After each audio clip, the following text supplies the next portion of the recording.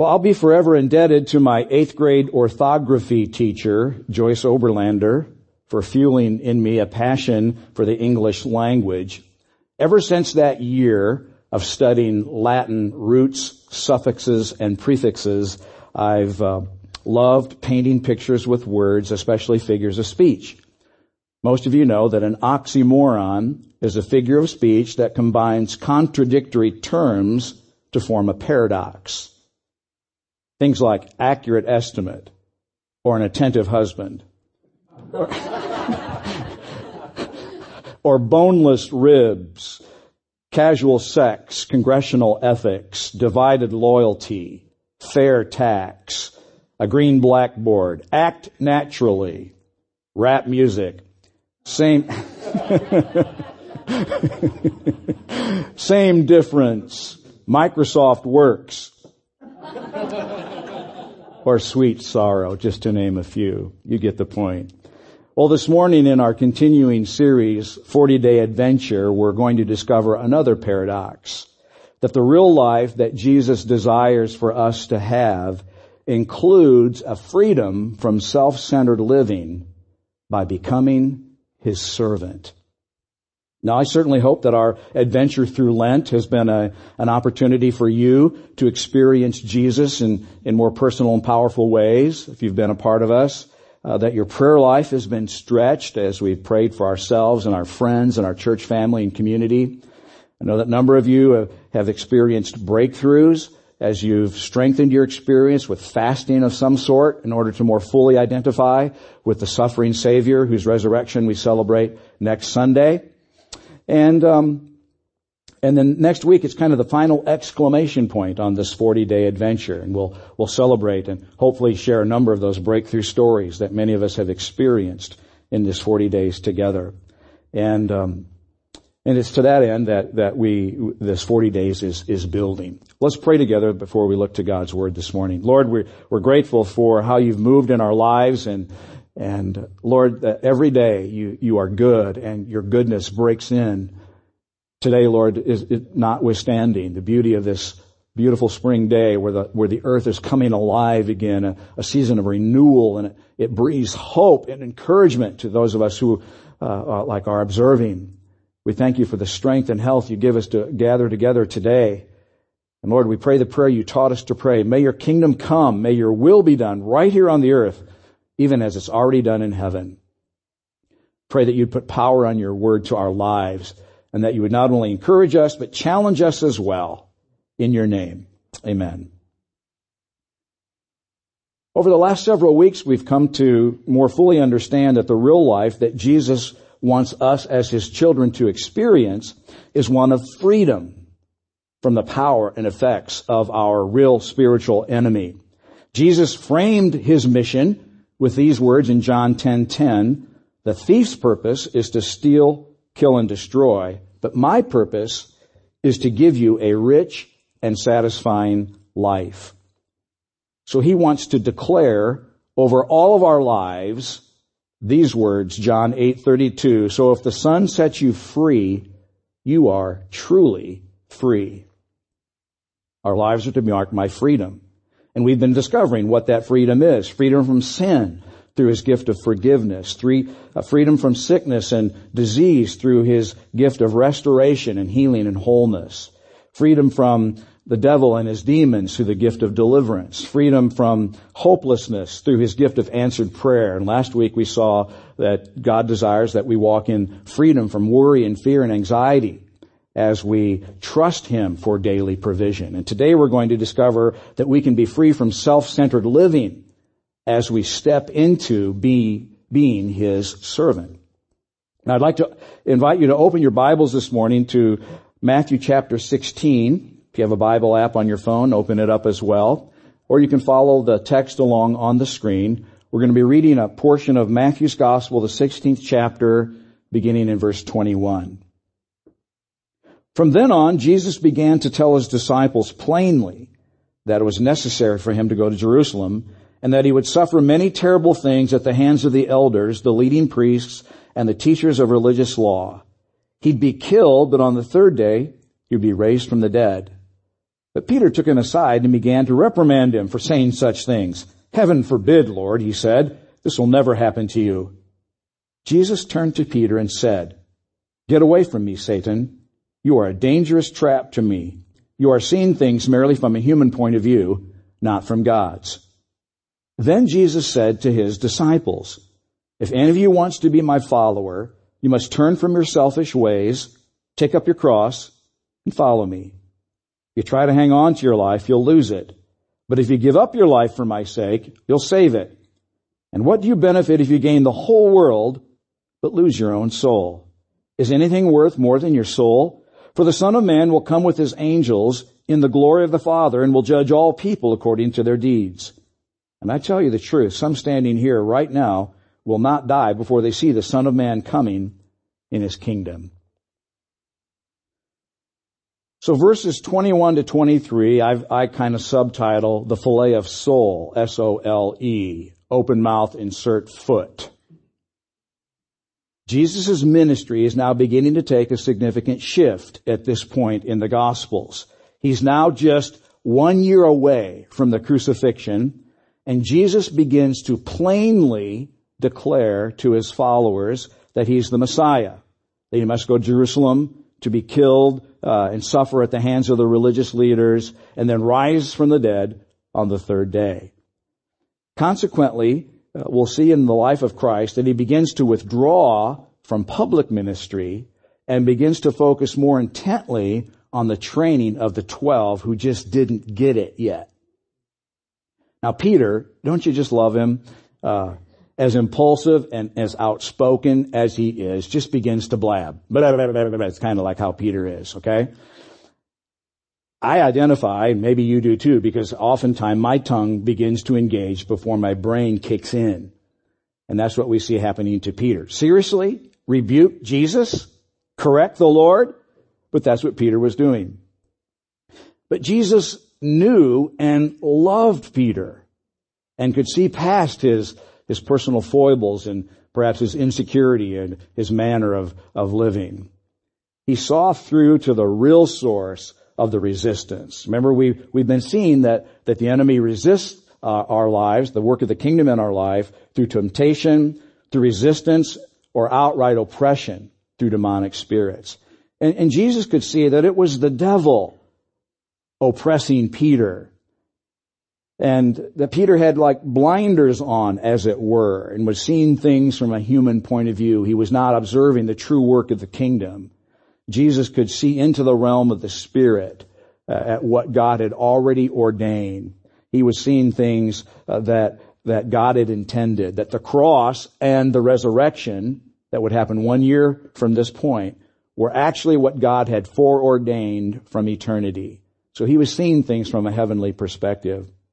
Nothing was going to stop what God had ordained. And I'm grateful in a way that God's grace in our lives is kind of that way too, like it was for Peter. That even though we see things from an earthly perspective, we have blinders on, God nevertheless sees in our foibles and in our blabbing and our mindless sense that there's things He's ordained to take place in our life and is merciful towards us like He was towards Peter. Thank goodness there's grace. Then verses 24 to 28 are what I've titled fillet of soul, S-O-U-L, become a slave, find life. Now from one perspective, the Gospels reveal that there are kind of like 3 stages of development in the life of a disciple of Christ. Multitudes were initially attracted to Jesus because they were hearing His words of life and seeing the miracles that He did. And we might call this group of people curious. But from among the curious, Jesus then calls people to follow Him, to do His work, speak His words, and for people to actually trust Him, put their faith in Him. And we might call that these people out of the curious crowd become convinced. But then anticipating that the demands for true discipleship would be quite high, Jesus speaks to those who are convinced and asks them to take steps of commitment. So we have the curious, we have the convinced, and then the committed. And there are many people that are convinced at some level. They believe the facts of the death and burial and resurrection of Jesus. They believe that historically he lived and died and rose again. They're convinced that he formed the church and that generally you should be a part of the church and that we should obey because that's a good thing, on the course of things. But, they're kind of thinking, well, but let's not take this Christianity thing too far. Like Peter thought, hey, you don't want to get that serious. You don't want to get serious enough to give your life. So Peter was convinced, but he just wasn't committed yet. You don't want to get carried away. And it's within earshot of the curious and the committed not wanting to take the next step that Jesus invites them to commitment with those words. If any of you wants to be my follower, you must turn from your selfish ways, take up your cross, and follow me. Now, Christians through the ages have been identified with many labels. Believers, disciples, members of the church, the redeemed community. But I love the language of follower. It's a very simple, clear, and compelling way of describing our general call as a disciple of Jesus. And it speaks of action, because following is a verb. To many, Christianity is a set of doctrinal truths that they agree to. Maybe they have kind of a set. Well, I believe that. I'm a Christian. They subscribe to the list of things that Christians accept as truth, and they identify themselves as a Christian. But this text seems to imply that following Jesus is something we actually must do. It implies action. To follow requires the constant active engagement in a dynamic relationship, doesn't it? We hear and obey. We hear and obey. As opposed to kind of a more passive agreement or intellectual assent or a decision that we made in the disconnected past, a badge that we wear. I'm a Christian. Follower, as contrasted with that, implies something we actively are engaged in. Hearing and obeying. Hearing and obeying. So Jesus is inviting the convinced to make 3 commitments to action, to become committed. And the first, as you notice, he said, deny ourselves. Jesus said you must turn from your selfish ways or your selfish ambition. Most translations of the Bible read, you must deny yourself. Now, denying ourselves is not saying no to a second movie on Netflix when you ought to go to bed or another piece of dessert after dinner. Now, self-denial may include those kinds of things, to be sure. But denying ourselves is something much deeper, much stronger, much more pervasive.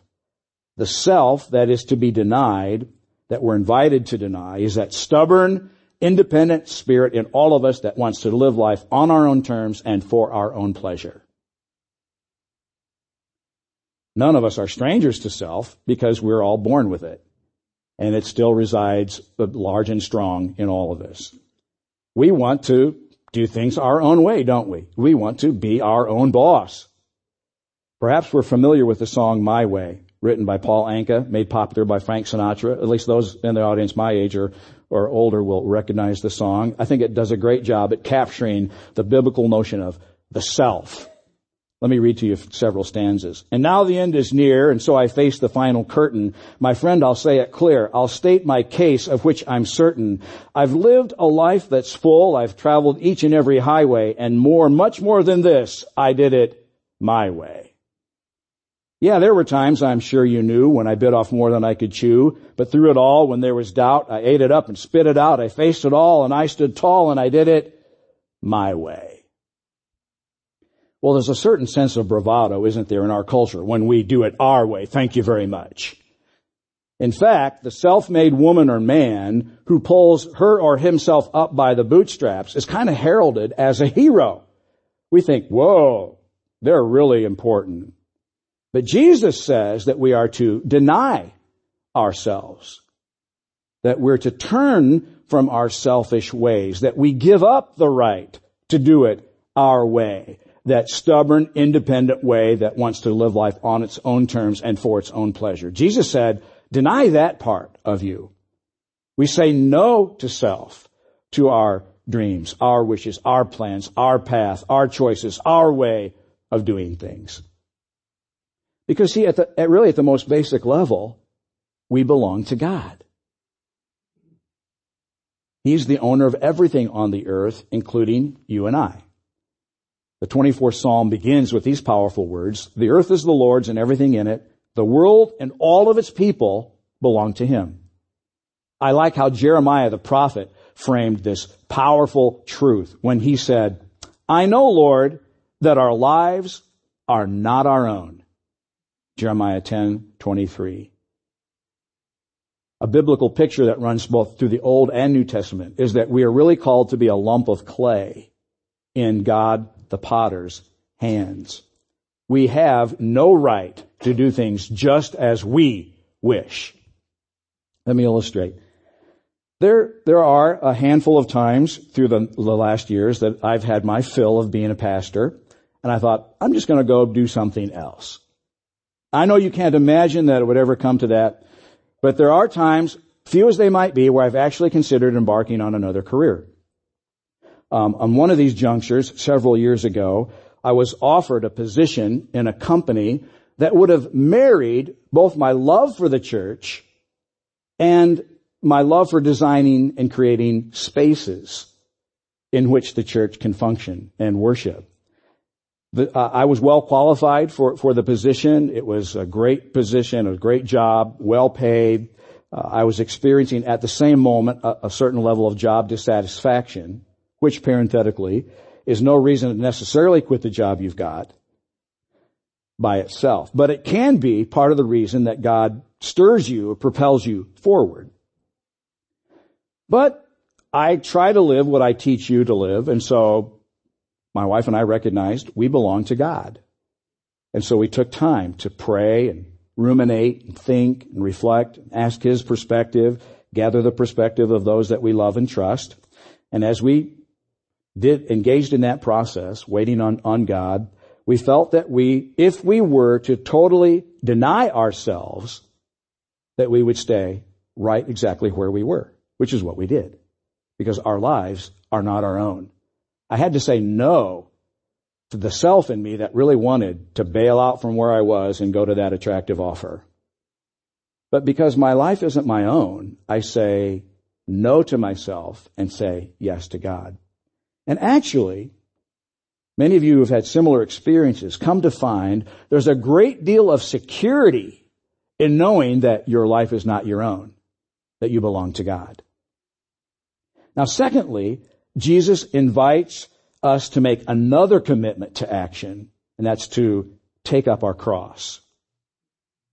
Now, in Jesus' day, the cross was an instrument of death. It's where criminals were crucified on the cross in the most violent and painful and humiliating of deaths, often before a jeering crowd. So to take up or carry the cross, literally, was to take the horizontal beam or member of the cross on your shoulders through the city to the place of execution. Such is the path that Jesus actually will take in 1 year from now, when He will carry the crossbeam of His cross through the town until He's relieved from that oppressive job by the man named Simon. But in a more general sense, the cross is where Jesus' will was fully submitted to the will of the Father. It was the place where His will and God's will crossed. He fully surrendered. And when Jesus surrendered, the cross was where He went to die. To die to the expression of self-will, fully and completely. Now, in this sense, the cross is not taken up without a great deal of effort.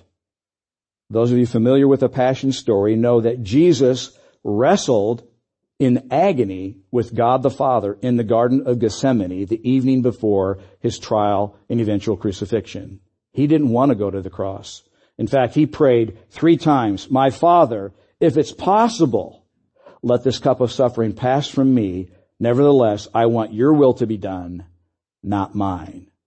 So that perhaps is the quintessential prayer of denying ourselves and taking up the cross. Jesus didn't want to go there. Surrendering to the will of the Father was not a piece of cake for him. He said, God, if there's any way it's possible for me, I don't want to go there. Nevertheless, not what I want, but what you want.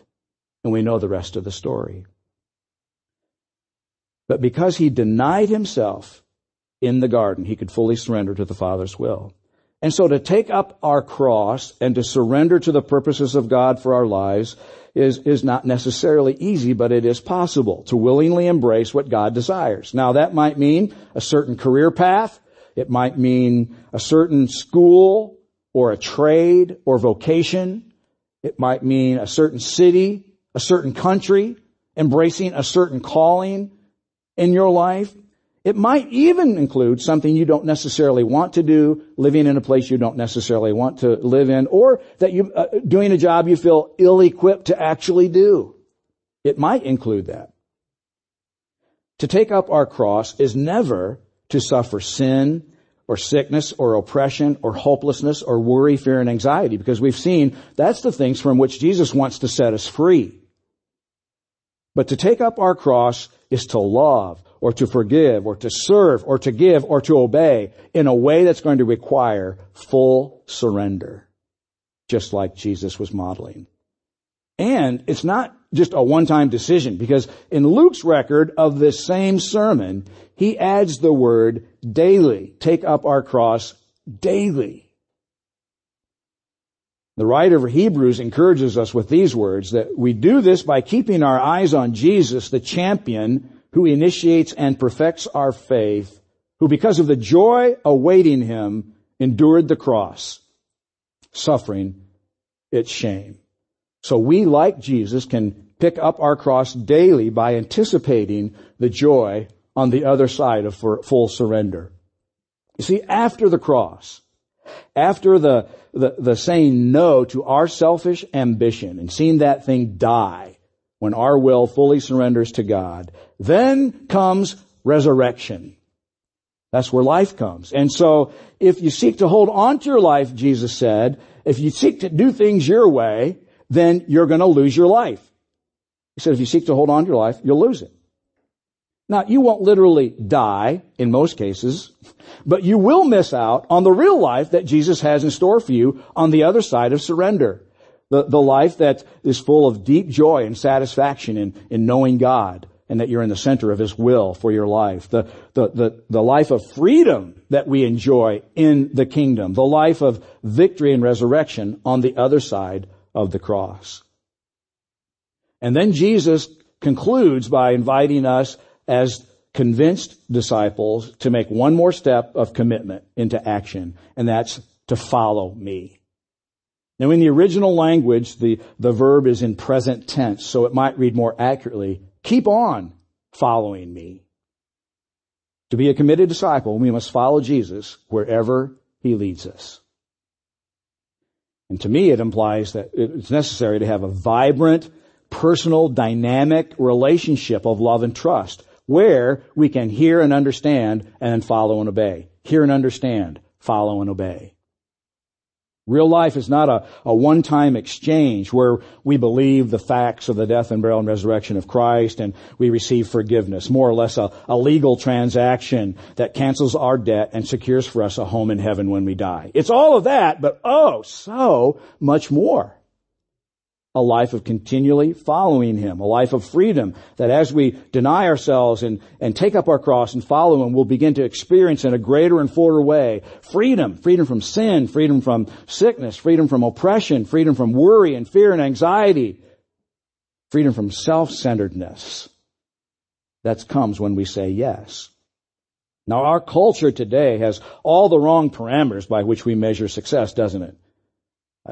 You look at the heroes who've made the cover of People magazine or Cosmopolitan or Sports Illustrated or TV Life, and what do we measure success by? Wealth and influence and visibility and success and position and possessions, those kinds of things. But Jesus said, what do you benefit if you gain the whole world and lose your soul or your life. We're to follow him to find real life. Where is Jesus leading you right now?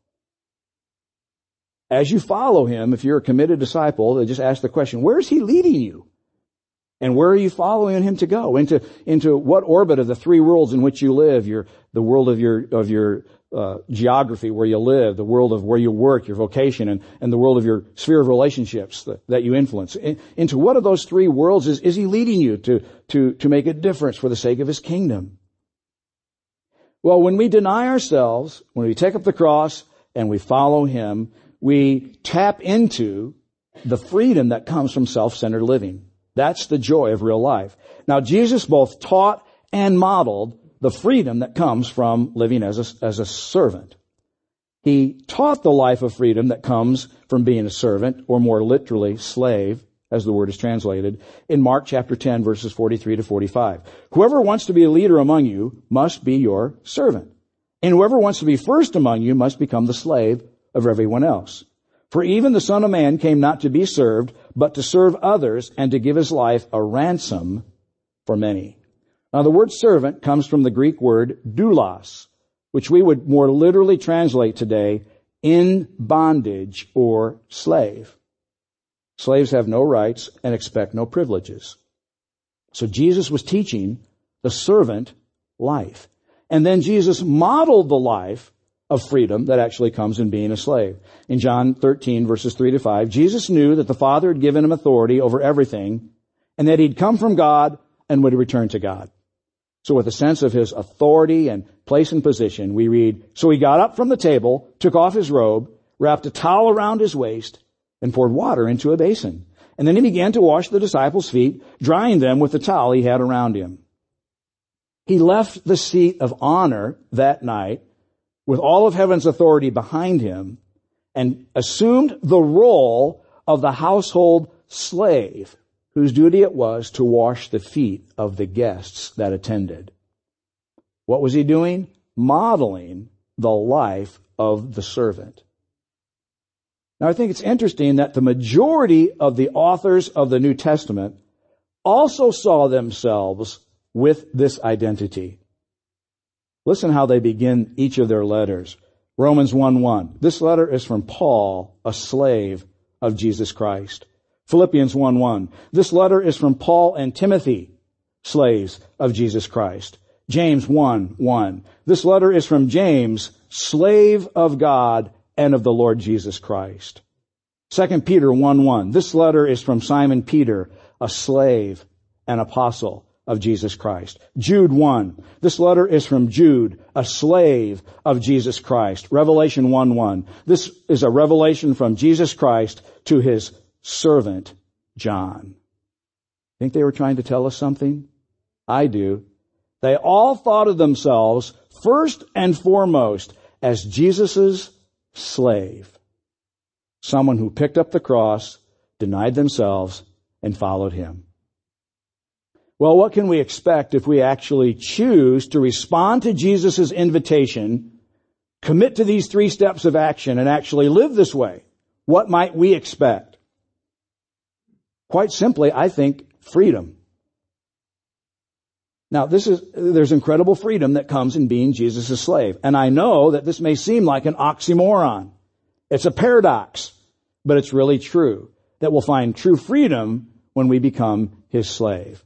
When we're free from self-centered living, we actually reach real life. We're slaves, but we're totally free. We're free from the pressure of trying to make all of our life work out the way we want. We're free from trying to get all the circumstances to work on our behalf.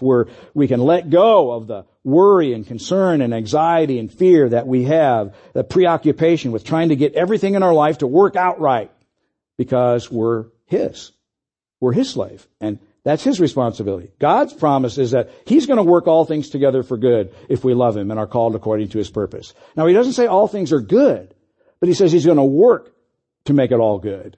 That's God's responsibility. Ours is to trust him and take our orders from him and live as Jesus' slave. Let's keep the division of labor in the right camp.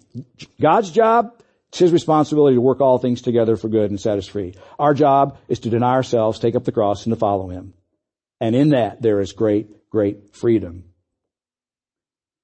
Following Jesus in this way gives us a sense of inner joy and peace and deep contentment. It's not a life of drudgery. Through sheer willpower and determination, gritting our teeth like, yeah, I gotta obey God. Many of us have probably had moments of expressions like that in our life. It's not a life of just taking orders as if we're a robot.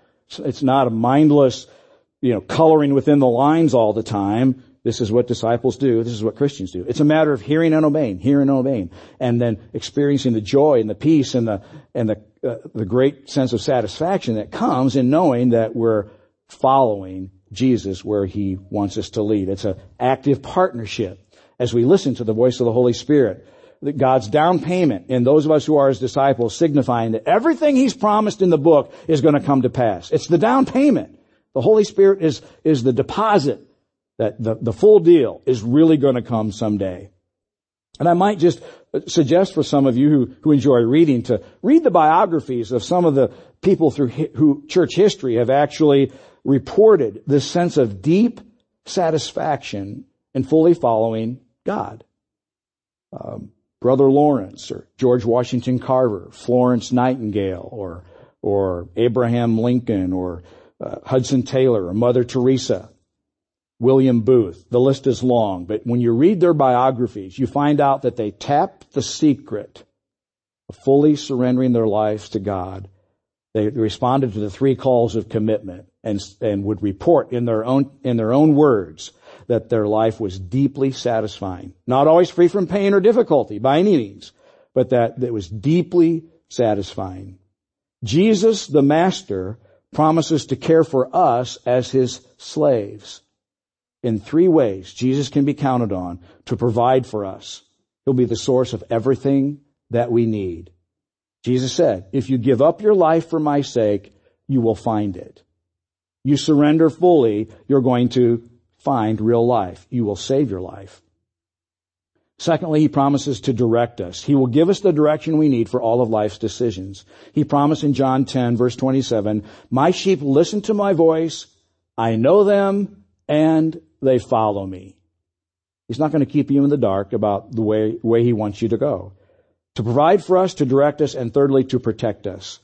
We're not exempt from pain or difficulty or trials. Denying ourselves and picking up the cross is no exemption from a life that's difficult. It's not a Pollyannish, praise the Lord, everything's great. I mean, that's a plastic Christianity. We don't find that in the Bible. So we're dealing in the reality that at times the denial of self and picking up the cross is difficult. But it is to say that in the middle of that, He's going to provide, direct, and protect us. Jesus continues in John 10:28. I give them eternal life, those that are called His sheep, that listen to His voice and follow Him. I give them eternal life, and they will never perish. No one can snatch them away from me, for my Father's given them to me, and He's more powerful than anyone else. No one can snatch them from the Father's hand. So friends, Jesus is inviting us into a real life of freedom, and especially one of freedom from self-centered living as we assume and take the place committed to the role of His servant. And I encourage you today to take a step towards Jesus in this way and just see if you don't experience the kind of love and joy and peace and satisfaction that He promises. I'd like to conclude today by praying the covenant prayer. It was first penned by the Puritan Richard Alleyne in the 17th century, made popular in the larger church by John Wesley. And if you can just join in identifying as you listen closely to the words and adding your yes and amen with an exclamation point. Lord, I am no longer my own, but yours. Put me to what you will. Rank me with whom you will. Put me to doing. Put me to suffering. Let me be employed for you or laid aside for you. Let me be full. Let me be empty. Let me have all things. let me have nothing. I freely and heartily yield all things to your pleasure and disposal. And now, O glorious and blessed God, Father, Son, and Holy Spirit, you are mine, and I am yours. So be it. And the covenant which I've made on earth, let it be ratified in heaven. Amen. Lord, we do pray that you would take the thoughts and intents of our heart in joining with this prayer and take our lives, and that you would empower us by your Holy Spirit to live lives as a fully committed disciple. Knowing, Lord, that you promise to protect and provide and direct us. So we entrust our lives to your hands, expecting the joy and the peace and the love and the contentment of real life that you've promised to break in among us, our family, our church family, and even our community. And now, Lord, as we worship you, we pray that you take these tokens, the gifts that we give to you in the offering and the singing of songs, prayers set to music, you take these for what they are, tokens that try to say in a simple way, we love you and we trust you. In your name, amen.